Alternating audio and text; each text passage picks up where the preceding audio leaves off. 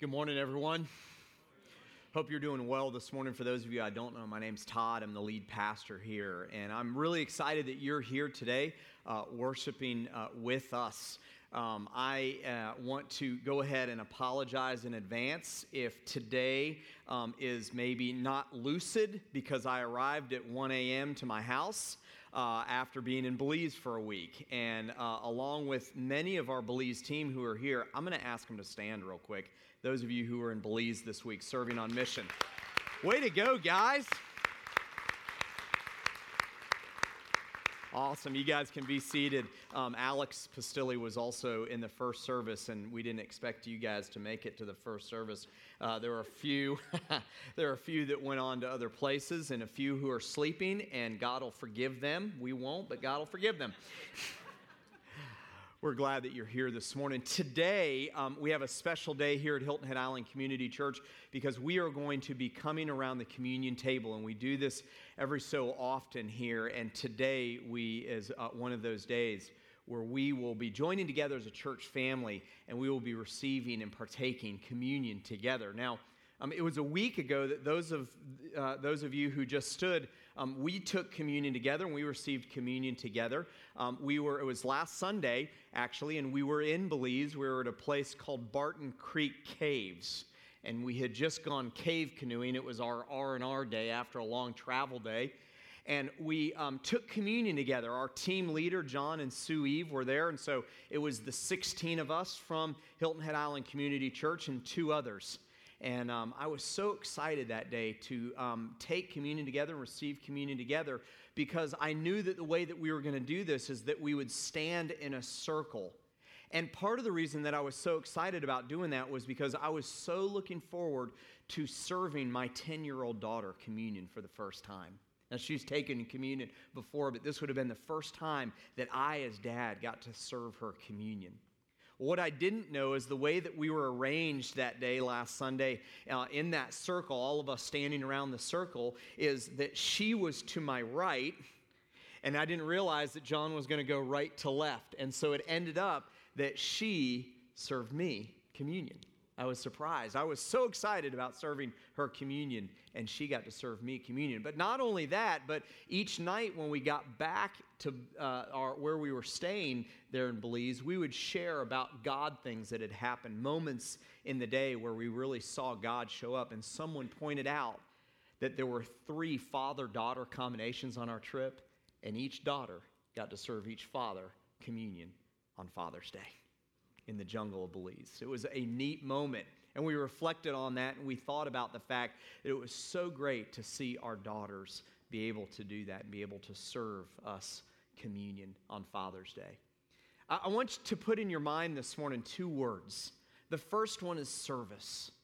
Service. While we were down there, and you'll be hearing the stories of Belize, I'm not going to share too many of them today, but you'll be hearing the stories in the weeks to come and seeing pictures posted and all that kind of thing. But we saw service in an amazing way. We were there to serve the people of Belize. And I got to tell you, the 16 people that were a part of our Belize trip from your church, you would have been so incredibly proud. They represented you so well, and they represented the kingdom of God so well because they had servant's heart. But the thing that I think all of us would say that we were surprised with is how much the people of Belize served us. Over and over and over again, they served us faithfully. And it was amazing to see people who had far, far less than most of us will ever have. They had far fewer of the luxuries that we here in America have. And with a smile on their face, they were so friendly and they served so faithfully. We watched as these families that lived 6 and maybe even 8 in these small homes would serve each other by going out into the field and working and providing for their families, or maybe helping someone, a neighbor, out. They served over and over and over again. And we saw an example of service. The second word that I want to put in your mind today is sacrifice. Service and sacrifice. We saw in an amazing way the sacrifice of people there in Belize. Your team that represented you, they sacrificed. They gave up some of their vacation days to go on mission, to serve the people of San Marcos, this little village in Belize near the Guatemalan border. We saw people there that sacrificed themselves for us and for each other. And so we watched this, and I know that you've probably had moments in your life where you've served and you've sacrificed and you've watched other people serve and sacrifice. And it was an amazing thing to be able to see that in a foreign country and in a third world country. But I got to tell you, as I reflected on that throughout the week, the thing that kept coming to mind, the thing that God kept reminding me of, is the fact that the service and the sacrifice that we can provide to each other, whether it's friend to friend, whether it's a neighbor to neighbor, whether it's a church member to another church member, or whether it's a family member, all of that, even by serving in a foreign country, in a third world country, pales in comparison to the service and to the sacrifice that God did on our behalf by giving up his son, Jesus Christ. It pales in comparison because I want you to capture this morning. He gave up the very life of his only son, his one and only son. And so today, as we gather around the communion table here in a few minutes, I want you to be thinking about service and sacrifice, because that's what God, through Jesus, did for you and for me. You see, he willingly served us by willingly going to the cross. He willingly sacrificed his body. And some of you know communion as the Lord's table or the Lord's Supper, and some of you may know it as the Holy Eucharist or Eucharist. And that word Eucharist literally means thanksgiving. And so today, as you come to the communion table, today, as you come to the Lord's table or the Eucharist, I want to encourage you, if you're a Christ follower in here and you've accepted him as your Savior, I want to encourage you to come around the Lord's table with the idea of being thankful for the service and the sacrifice that God gave us by giving up the most that he could. He gave up his son, Jesus, to give us eternal life. You see, the story of the God-man relationship in a nutshell is this. God created us, and he created a perfect environment for us. You can check out Genesis 1 if you want to find that out. And then man, Adam and Eve, sinned. They disappointed God. And in that very moment, for the rest of human history, sin entered the world. You and I are not exempt from sin. And the Bible clearly tells us that the results of sin is eternal death. Romans 6:23 says this. Check this out on the screens. For the wages of sin is, what's that next word? Death. But the free gift of God is eternal life in Christ Jesus our Lord. You see, God cannot even look upon sin. He can't even interact with sin, and he can't even interact with our sin. And so there's judgment that comes into play with God, and that judgment is death.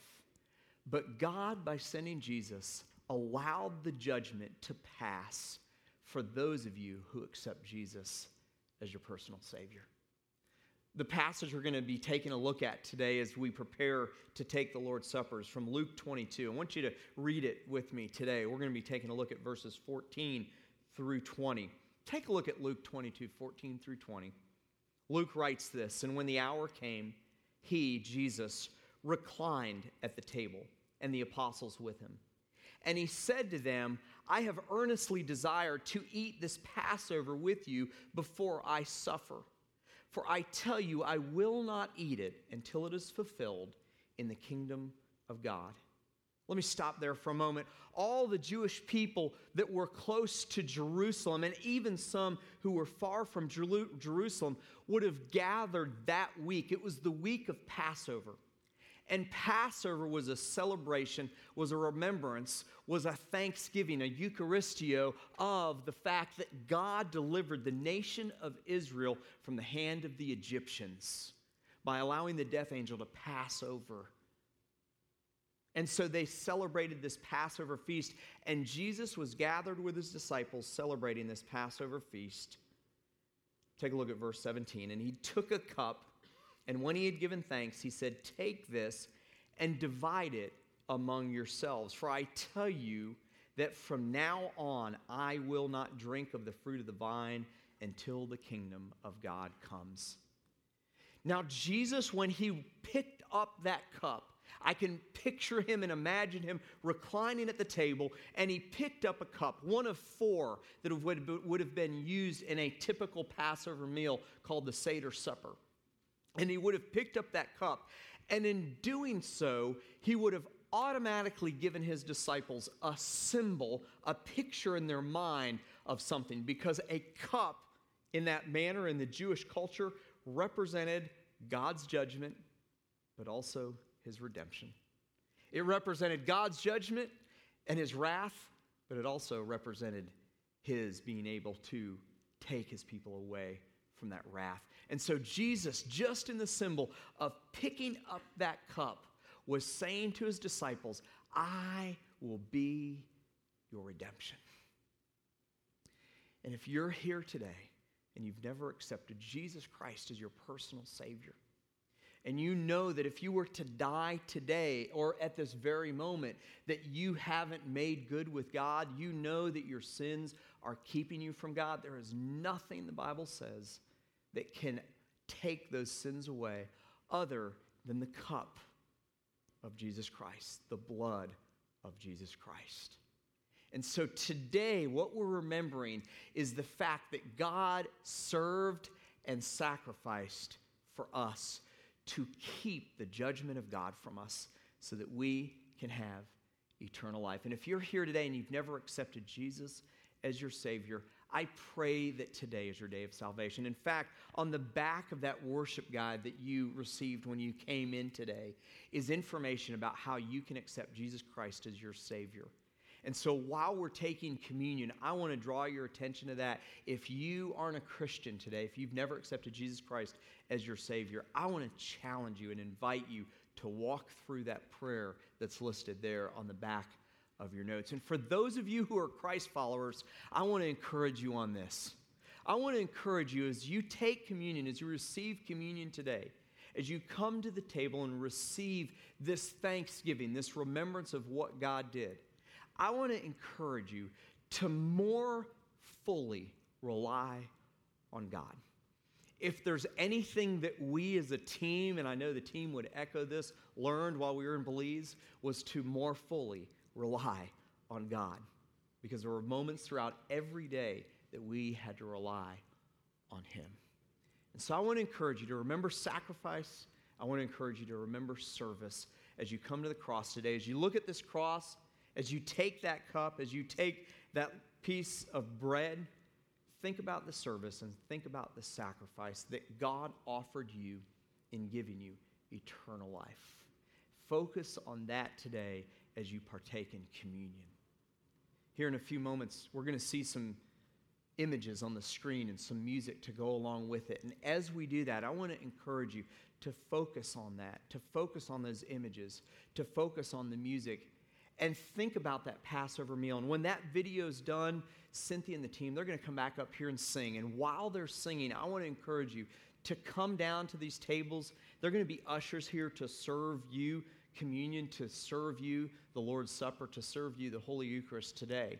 And as you receive that bread and that cup, you can take it back to your seat. You can pull over here on the side. You can come down to the cross.